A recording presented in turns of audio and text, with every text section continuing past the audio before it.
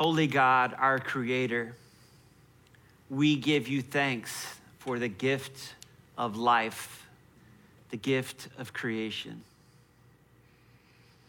Holy God, our Redeemer, we thank you for the gift of salvation.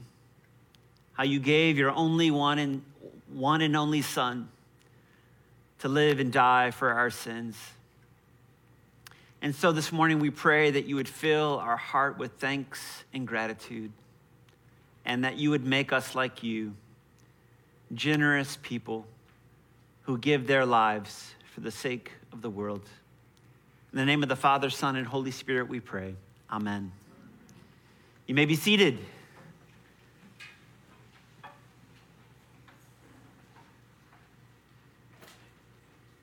Take hold of the life that really is life. I don't know about you guys, but I really love life. Like, I really like to live. It's like a thing I enjoy. And I've been fortunate to have a really good life. I was fortunate to have a really good childhood. And we have these memories. I remember when I was probably around 8 years old, I got my first new bike. So the first bike I learned to ride on must have come from the 50s or the 40s, I don't know. But I think it was made out of cast iron. So let's just say it was really heavy. It was blue. And then the tires, they didn't inflate. They were like solid rubber. And so you can imagine how comfortable and so how hard it must have been to learn and push and ride a bike like that. But somehow that's how I started off in the world. And then for Christmas, I got this brand new bike, a really amazing bike. I'm sure it came from Kmart. But I could just remember how much lighter and how much fun and just the feeling of riding down the street on that bike, right? That feeling of life. And I love school. I can remember walking into school and just feeling high on life, right? And we have seasons in life where we feel like we're really living, like we just feel alive.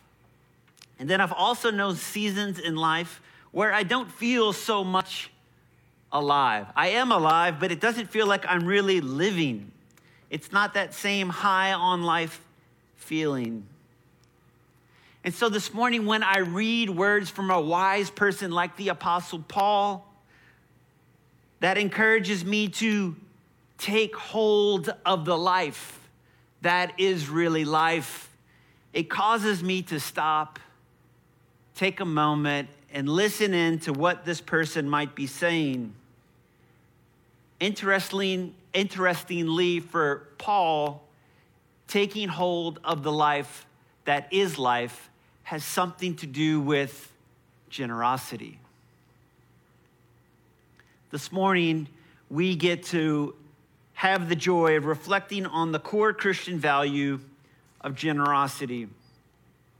And before we do, I just want to recognize that this topic, for some of us, is super, super easy to talk about. Like when we hear the word generosity, it fills our hearts with joy. It just feels something that comes easy to us. And then others of us, not so much. And I think a lot of that would depend on our formation. It's possible that some of us grew up in a home where it's not that your parents, your family was especially stingy or trying to be. You just didn't think much about generosity. Like, just like a lot of American people just trying to live their best life, right? Pursue happiness. And sure, you would share with a neighbor if they came knocking on your door for some sugar or something, right? Like you're a nice person. But it wasn't in your head that basically, how I spend my money and how I share my money might have an impact on others, and even how that might have had an impact on you. So I think some of us might have been raised in families or in a culture where weren't especially thoughtful about generosity. And then there might be another group of us that we were raised in a community where they're always talking about generosity, maybe a church, but in that church setting, they were particularly either manipulative about money or at least legalistic. Maybe you grew up in a church where the leadership pressured people to give in ways that might make you feel uncomfortable. The same artist who wrote the song titled "It's All About the Benjamins" also wrote the lyrics, "Broken glass everywhere, if it ain't about the money, Puff just don't care. And some people think the church is like Puff, right? Like it only cares about the money. And who could blame them? Back when we used to have cable television, you would flip through the channels, right? Anybody remember this, cable? And you'd flip through the channels, and almost every time it lands on some Christian TV program, it's almost always some pastor that's talking about money, trying to get you to give them money, trying to get you to mail in money to them or whatever, right? And I think a lot of folks, maybe that's all they know about church, is when they see this on TV, these folks asking them for money. And for this, we can thank God and for Netflix that we don't have cable anymore. I'm just kidding. I know some of you guys still have cable, right? We're not making fun of you this morning, or at least we're not trying to be mean in it. I've never been a part of a church where it's all about the money, but I know they exist, and so I'm trying to name it for you this morning. And I want to say to you that if you have been the victim of an abusive, manipulative religion regarding generosity or any other topic, I pray genuinely that you find healing. I also want to suggest that the healing that you need to find can only be found in community. That not talking about money actually isn't going to lead to your healing, but that finding some kind of community where they're able to embrace generosity and embrace money for the good purposes that it was made for, and they're able to talk about it in ways that are healthy, I think that is actually the kind of place where you're going to find healing. And then maybe you weren't raised in a manipulative church, but some of us maybe just a legalistic church. You were formed somewhere in a church where they told you exactly how much you had to give, and if you didn't give a certain amount, you weren't a good Christian. And so maybe some of us associate generosity with guilt. And if that is you this morning, I want you to know that Jesus wants you to be free. He wants to free you from a spirit of legalism and guilt surrounding generosity.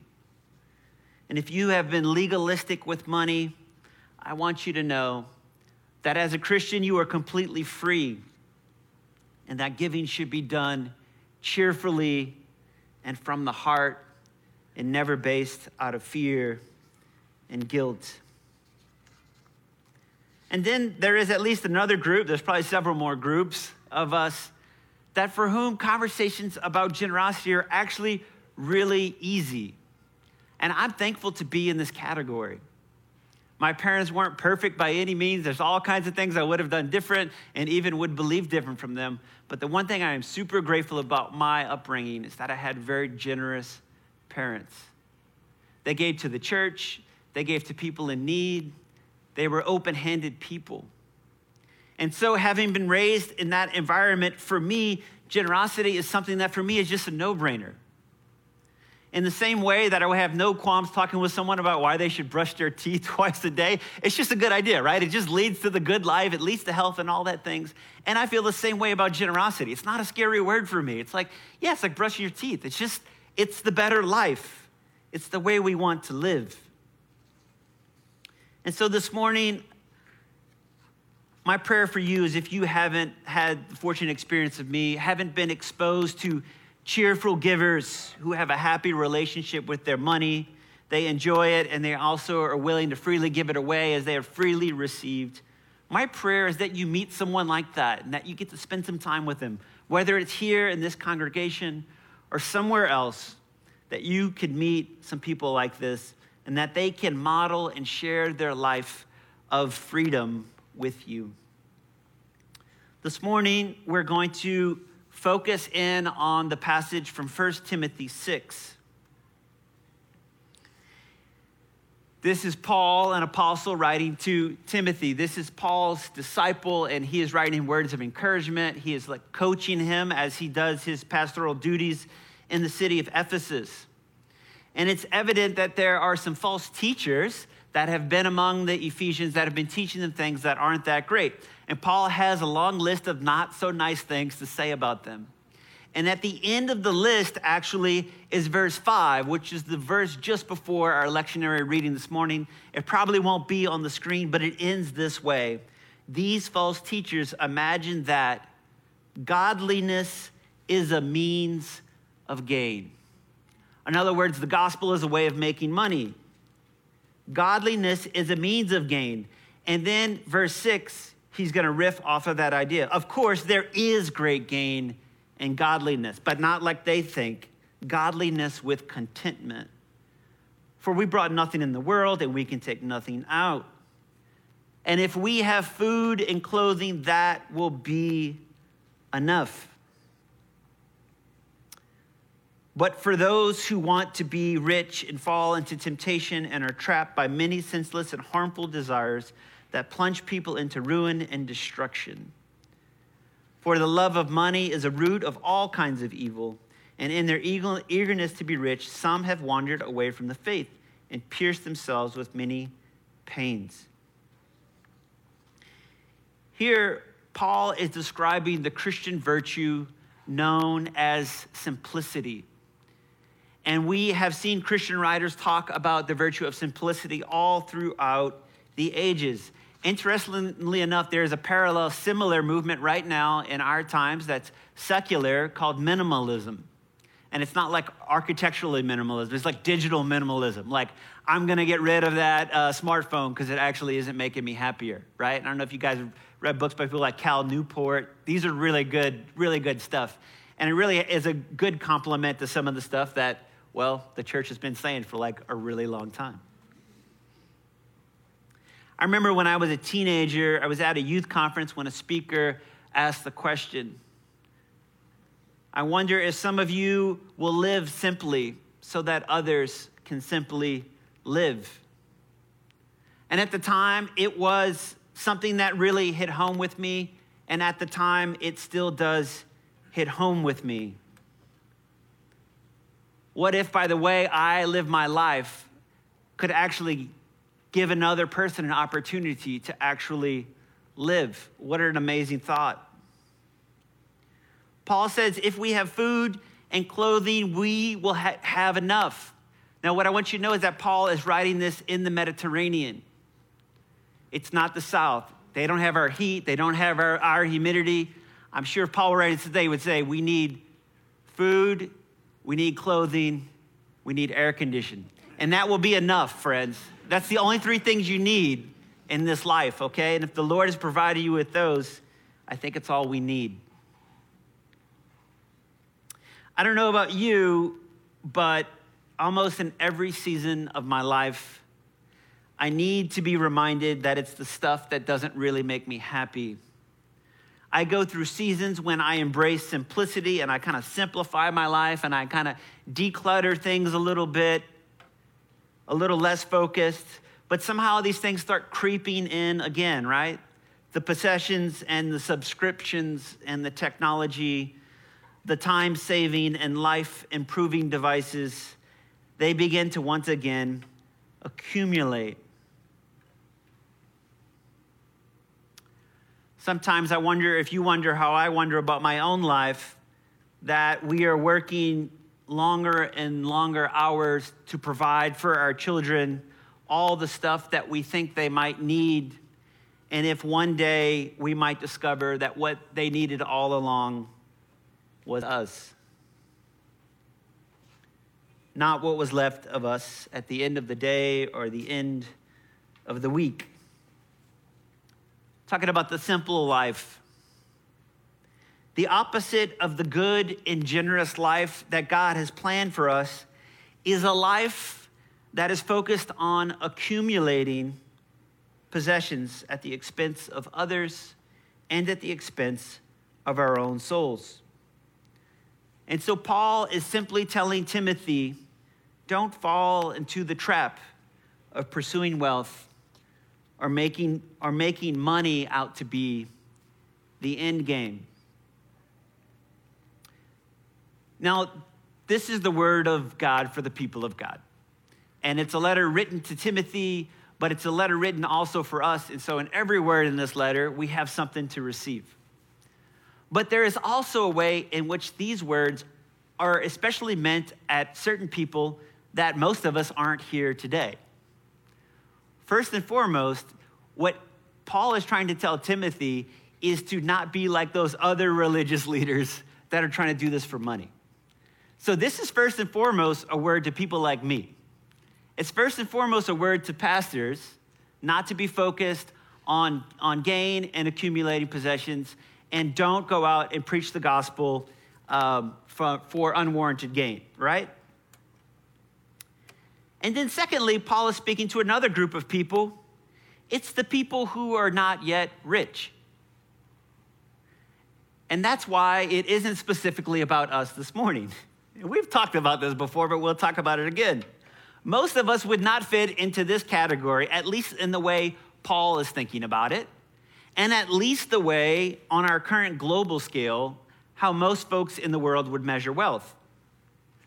So if your net worth is more than $10,000, which doesn't seem like a lot, I know. If you own your own vehicle, if you live in a home with electricity, clean running water, and yes, air conditioning, if your kids have access to an educational system that leads them into a decent U.S. college or university, then you're already in the rich category and the kinds of terms which Paul was thinking about when he wrote this. And I'm pretty sure probably all of us sitting here would be in the well-off category for instance, some of our friends that we were visiting down in Honduras a few months ago, down there with Susie McCall. I would guess if we asked some of those friends, said, how do you think about these people? If they live a certain way and they have these, those people have the good life. And all I would be describing is kind of like your normal life. And so the chances are we don't really fit into this category. So the good thing is we can hop on down to verse 17 where Paul starts talking about us, the rich folk. Verse 17, as for those in the present age who are rich, command them not to be haughty or to set their hopes on uncertain riches, but rather on God, who richly provides us with everything for our enjoyment. A few things here. Remember back in verse 7, Paul was reminding us that we can't take wealth with us when we die. And so it's not something to index our life with, right? Same kind of thing Jesus said when he was teaching. And then here Paul reminds us that in this present age, this life in which we are now living, our riches are at best uncertain, right? You've got a business, very successful, but there's no certainty that business is going to go well. You've got investments. Hopefully you've got some investments that are doing well, but there's no certainty that it's always going to be there. And so what Paul is saying, riches are uncertain, and therefore there's something that we do not need to index our hope to. Well, instead, what should we be setting our hope in? And I love it how Paul says this. In God, who richly provides us with everything for our enjoyment. God richly provides us with everything for our enjoyment. Friends, this line right here is so key. It's so key to the passage, and it's so key to understanding generosity. It's key to understanding what it means to take hold to the life that is really life. When God made our ancestors, Adam and Eve, he placed them in a garden. And they were supposed to understand and believe that God had richly blessed them with everything they needed. He had given them everything that they needed for their enjoyment. There's one thing, of course, that he didn't give them, right? There was this one tree that they weren't supposed to eat from, and they were supposed to trust him. That and all the other stuff they had, that God wasn't holding back from them, that he had really provided for them, and they had everything they needed. One of my favorite theologians is man by the name of Alexander Schmemann. And in one of his books, he talks about how God created Adam and Eve as kind of priests in the gardens. And if you don't know, kind of the basic task of a priest is to receive God's creation with thanksgiving and to offer it back up to the Lord, right? And so the Eucharistic act is this act. We're receiving Christ and we're offering Christ back up, right? The sacrifice comes from God and we're holding that sacrifice up to God. It's the priestly action, like priests in the Old Testament, receiving from creation and giving that back up to the Lord. This was the vocation of Adam. And so we see the sin of thinking that somehow that they could receive a life outside of the life that is receiving from God. Sin, it's the failure to trust God, to believe that God had somehow left something out, that he had failed to provide, that he was trying to hold back from them what would truly bring them joy. Sin, there is no way for them to offer the fruit that they had taken back to God. It was in no part of his good provision. It could not be deemed worship. And so they doubted God's divine generosity, his benevolent generosity. And they thought that they were taking hold of the life that is really life. But instead, it was just an illusion. Friends, there is no life apart from the life that God, who generously provides for us everything for our enjoyment. God richly provides us with everything for our enjoyment. God richly provides everything for our enjoyment. And I think this will be a huge key between those of us who it's easy to lean into generosity and those of us who are finding it harder. Because if I truly believe that everything we have has been provided, everything we need will be provided, and that God is not trying to hold back any joy for us collectively, and that all needs will be provided, it changes the way I see what I have and what it's meant for. So what should redeemed rich folks like us do? Paul gets into it at verse 18. They are to do good. Okay, you're rich, so be rich in good works, generous and ready to share, thus storing up for themselves the treasure of a good foundation for the future, that they may take hold of the life that is really life. 1, redeemed rich folks get to be rich in good works. 2, redeemed rich folks need to be generous and ready to share. And Paul here echoes what Jesus said. In doing so, we store up treasure in heaven. In being generous, we take hold of the life that is really life. Now, I want to remind you, of course, hopefully you know this, that for Paul, there is absolutely no way that you could buy your way into heaven, right? Salvation isn't something that we purchase. This is all over Paul, so of course we mustn't confuse it here. Friends, we are saved by faith. We are justified by grace. Salvation is God's gift to us. And once we have recognized this gift, then we begin to live in the world as redeemed people. And the natural thing for us to do as redeemed people is to invest in the foundation for the future. That is the coming kingdom of God. Generosity is the way that we transfer our assets from this passing kingdom to the future kingdom, which will never pass away.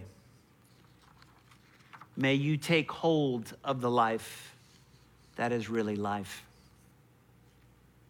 Before I close this sermon, I want to take a moment to answer a few practical questions that I've heard a few of you ask, and that I'm wondering if some of you might be asking about where we are in the life of our church, and just kind of in general, like, well, wait, what does the church actually teach about a few of these things, which maybe we've never specifically spoken about. So if you don't mind, give me a few moments to speak about a few practical things. One question I've heard asked is, what do we teach about tithing? Do we have to give 10%? Well, let's talk about that. In the Old Testament, the tithe was 10% of your income, and you gave it for two purposes.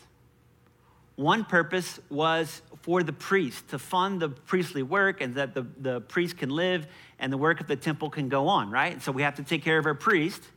And then the other reason was to take care of the poor. And God said, hey, there's always going to be poor among you, and I'm going to provide enough, and you're going to have to provide for them. So I'm going to give you everything that everybody needs, but it's going to have to flow from you to other folks. And the tithe is how we're going to get this done. And so we're going to take care of the work of the church and the needs of the poor. Now, this was required by law, right? The Torah, the instruction, but there was also promises attached to it. And some of you guys will remember in Malachi 3, God is challenging the people to tithe when they weren't tithing. He's like, hey, bring the whole tithe, the whole 10% into the storehouse. And he says, test me in this and see if I'm not going to bless you. If you'll just do it, just try it and see if I won't bless you. So there's all these blessings, and it goes on to spell it out. Like, you're going to be blessed abundantly if you'll just do this thing. And then if we fast forward to the New Testament, we see Jesus. He actually tithes. He criticized the Pharisees for their tithing, but they're neglecting other stuff. And he says, hey, you should have done that other stuff without neglecting the tithe, but you should have done the other stuff. But then the day of Pentecost comes, and the Holy Spirit is poured out on all flesh. And after the Spirit comes, we never hear people urging about the tithe again. Instead, we see something else. We see a radical generosity. Spirit-filled believers are selling their possessions. Acts 4:34 says this, there was not a needy person among them, for as many as owned lands and houses sold them and brought the proceeds of what was sold. In this new world that was made possible by the death and resurrection of Jesus, tithing doesn't seem to be a big topic that people are worried about.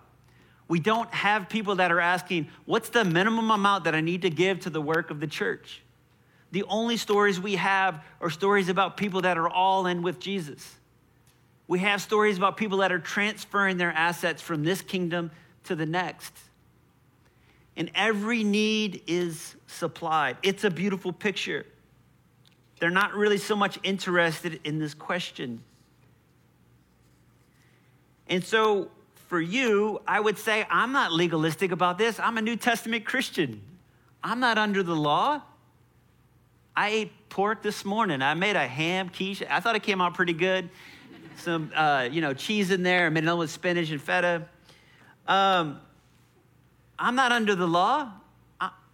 I'm living in the freedom of the Spirit. And so all I'm asking you, what's it like to live in the freedom of the Spirit? And I'm going to just guess. I'm not, no judgment or anything, that as Spirit-filled people, we can probably do even better than our really amazing spiritual ancestor before the Spirit came, right? Like, hopefully we're just like a little bit more notch, like whatever it was God intended us to be, with the Holy Spirit living in us and animating us. And so that's my only thought. No one's going to get legalistic here about it at all. So those are my kind of simple thoughts on tithing. Second question that I think is a really important question that we should all ask, especially since we're at a point of great need in our church, is why should I invest in a church plant instead of some other really great ministry or nonprofit? Now, I want you to think right now about some organizations that are doing great work, hopefully here, but maybe even beyond here. But just think of some great organization that's doing really good work that you feel like, hey, that's a worthy cause. Think about it. All right, somebody just name it. Just name a few so we have a few in the pot. Throw one in there. Habitat. Whoa, I like that one. You guys are speaking too fast now. Go ahead. IJM, International Justice Ministry. Wow, what an amazing organization. We have someone in our church that works for World Vision. That's a good one. I think about Lazarus. They love on homeless folks in our community. There's so many great organizations that we could name. Now, our mother church, Trinity on the West Side, is about to turn 20, which is really awesome. It's a really big deal. And I want you to imagine now that we're going back 20 years, and the Lord has blessed you with $50,000 extra dollars in your pocket, and you just know the Lord's put on your heart to give it somewhere to something, and you're praying about where do I give it to. And I want you to imagine that you're thinking about one of those really great organizations, either here in Atlanta or IJM in DC or wherever it is, that's going to be a huge blessing. Or you're thinking about, I can give this money to this new startup church that is starting, Trinity West Side. Both would be a really great option, right? If you chose option A, chances are they would use that money in that year, and it would go to helping people and causes that are really important to us. And we would all cheer it on. But it turns out if you gave to option B, a church that is just getting started, doesn't have a ton of money to cover its needs, it actually would have turned out into the gift that keeps on giving, wouldn't it have? I emailed Cher Hines, the accountant at the West Side, who does our accounting. By the way, she's awesome. She's the funnest accountant I've ever met. Maybe they're all fun. I just imagine they weren't, but she's incredible. And I said, Cher, I don't know how far back you go in the systems, if the computer program changed, but could you just let me know how much Trinity has given in the last 5 years, so Trinity West has given in the last 5 years to these kind of organizations like IJM, like how much have they given to mission and to helping like other nonprofits and ministries? So how much have they given outside the church? And that number was $2,100,000 and some change for the last 5 years. So that's as far back as she could go. So they've given a little over $2 million in the last 5 years. Let's imagine for the 15 years before that, all they gave was half that. Maybe all they gave was $1 million. So that's around $3 million. And so I want you to think about that. You've got $50,000 to invest. You can give it into somewhere where it's going to be used up in that time, or I can give it to a church plant, which is going to year in and year out give to these organizations. No, Trinity is only 20 years old. I mean, it is 20 years old, which is a big deal. That's kind of like a dinosaur in church plant age. But it's a healthy church. It's a great church. I would imagine they're going to go for another 20. How many millions are they going to go, right? How many? So if the last 5 they did, let's just, 2. That's a lot of money given into missions, folks. But we haven't actually even counted the money that would have come from Redeemer, their church plant, or from East Side, what we now call Emmanuel.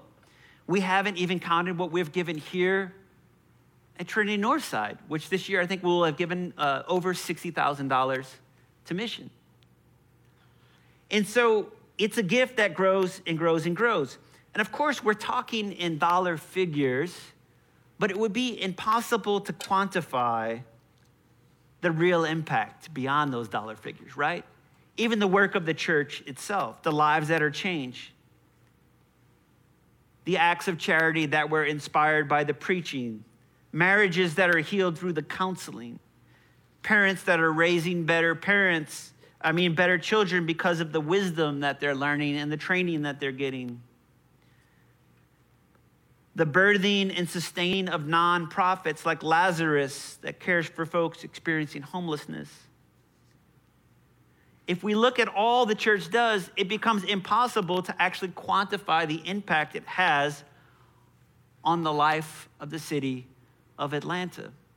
It would just be really hard to do. I mean, we could get some economists in here like Malcolm Gladwell or something, right? Could try to figure out the net shalom, the net goodness, the net peace that is brought about. All I'm trying to remind you guys is that it's huge. The impact that a church plant can make is huge. And yes, we care about all those other organizations. And yes, we want to plant churches and we want to fund IJM and all the justice and all the feeding, and we want to do it all. We met this week with a local nonprofit. I won't say the name because, we didn't seal the deal yet, but we're both very interested with ostensibly Little Reservation, of working together.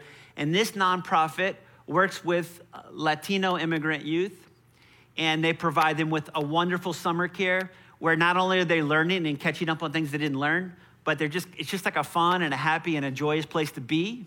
And, meals are served, and so they're very well cared for in the summers. And then in the fall, there are things like literacy programs where they're helping them get their reading up. And it's very holistic. There's classes for parents, classes that parents actually want to take, that they know they need. Hey, I want a class on this. And it is something that is already happening in other communities, not right now in Chamblee, but it is something that brings wholeness and flourishing to families that are in need. And so we're kind of dreaming about how we can work together in this new building. And if we can work it out, I'm super happy for them just to be in our building all week and do the stuff that they need to do, right? Because that's what we want to do. Like, we care about those very same people. And so think about it. Even in investing in a church like ours, it's as if you're giving these folks like $10,000 a month in free rent. Well, that's a lot of money. That's like $120,000 a year. Multiply that for however many years there would be. You get what I'm trying to say? If we ask the question, why invest in a church plant? What I'm trying to say is there's big dividends in investing in a church plant. I had the privilege this week of also being in another meeting with clergy leaders from the city of Brookhaven, and the chief of police was there, and the city manager of Brookhaven was there. And he said to us, I think we have 3 branches of government, but I think we should have a 4th.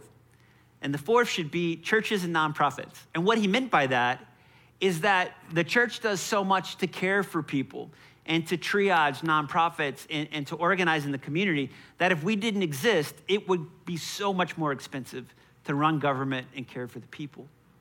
And so I'm just reminding you, all those things we care about, and that's the reason, a big reason of why we're in here. So first, do we need to tithe? 3 was why a church plant over some other organization. And then once I know, okay, yeah, I probably do want to invest in a church plant, but why do we need to invest that money into a building? Like, is there something else that we could do with our money, right? That'd be a question I'd be asking. Why a building? Aren't we just really about people? And don't we have people here and discipleship and outreach and mission? And I would say, yes, you're definitely right. And I would say that the building is going to help do what we care most. And those are things like worship, disciple making, fellowship, and outreach.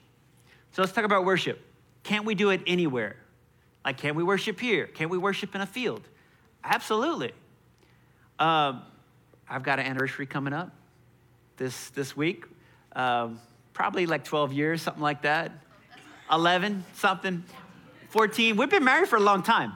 And so once you have over 2 kids, you just start to lose track. But anyway, we have something planned. We're going to do something that's going to be amazing. What are we talking about? Oh, so anniversary. Sorry. I feel like it's going the wrong way. I already turned on me, all right? It's been a long week, guys. So we're having our anniversary. And so anniversaries are great. Sometimes you do something nice, right? Like you eat a nice meal. And so imagine we have a really great meal. Think about the nicest meal you can think of. Maybe it's a steak dinner that you like, or a really nice glass of wine. Now imagine we take that wonderful steak and we put it on a really great styrofoam plate, and then we pour that really nice wine into just, like a nice plastic cup. Maybe we take a sippy cup without the top on it or whatever. And we just have that really nice meal together, right? And we enjoy it on just like a plastic table and some foliage, because it just doesn't matter, right? Because it's all about people. It's just all about us, right? And so don't worry about that other stuff, right? And so, of course, no, you'd be like, no, John, that doesn't sound like a good evening, right? Like, we want to do something a little bit nicer. Like, there's a time for a feast. There's a time to enjoy a nice meal. You need to do that in a certain way. And it actually matters what it's like the thing that we're eating out of, it actually matters. Like, we need it to kind of be nice. And so, of course, the analogy that I'm getting at is we throw a feast here every Sunday. It's the most important meal of my week, is the meal that I receive here, this sacred, mysterious meal that we receive together. And I want my kids to know, and I want everyone else to know, that this meal is like no other. And of course, we could celebrate it in any other way, but we want to celebrate in a place that is beautiful. And I believe the beautiful setting that we are working on is going to enhance our sense of what is happening as we worship. And then what about all the other stuff, like the disciple-making stuff, the people stuff? And I'll just be honest with you, that's what I'm here for. Like my wife and I, we met in a campus ministry and we really formed in a campus ministry. And if you know anything about the best campus ministries, they're extremely communal. Folks are living together. They're studying the Bible together in their dorms. They're very outreach oriented, very easy to just invite people in. And they're very good at kind of disciple making, even like one-on-one, kind of very intentional, sharing your faith, giving your faith together. And that's just my heart. Like that's just what I want to see flow out of this table into the world. Like that's to me the thing that we should be doing. And so why do we need a building? Somebody created a beautiful analogy and they wrote a book about it called The Trellis and the Vine. So the trellis is the thing that the vine grows up, right? And so if you think about the vine is the stuff that gives life. Like Jesus is the vine, right? And so being engrafted into the vine, that kind of organic people, discipleship kind of thing, that's the life of the church. Like the vine is what we're here for. The trellis is just the programming. The trellis is the building. It's the place where we can do the thing so that the vine can grow up. Without the trellis, the vine actually doesn't grow very, very well. You get what I'm saying? I'm not saying that we're all about the trellis and we're going to like worship the no, like we're here to make disciples. We're here for people. But it's the space that's going to enable us to do these things better, to make disciples, to fellowship better, to outreach, all of these organic, spirit-filled things that we're called to do. All right, so next week, we're going to be kicking off a sermon series where we're going to be talking about our new name and our renewed vision. And I encourage you to be here. If you're not able to be here, I encourage you to tune in for Pajama Church, as some of our parishioners call it. And I won't, they're in that section, but I won't say their names. So if you do, even if you have to do Pajama Church, join us because it's kind of going to be an important couple of weeks. And we're going to be inviting you in this season to join us. It's going to be a season of increased generosity as we prepare to fund the ministry that God is calling us to. So God grant us to take hold of the life that is really life. Make us like you, people with generous hearts that give themselves for the sake of others. Amen.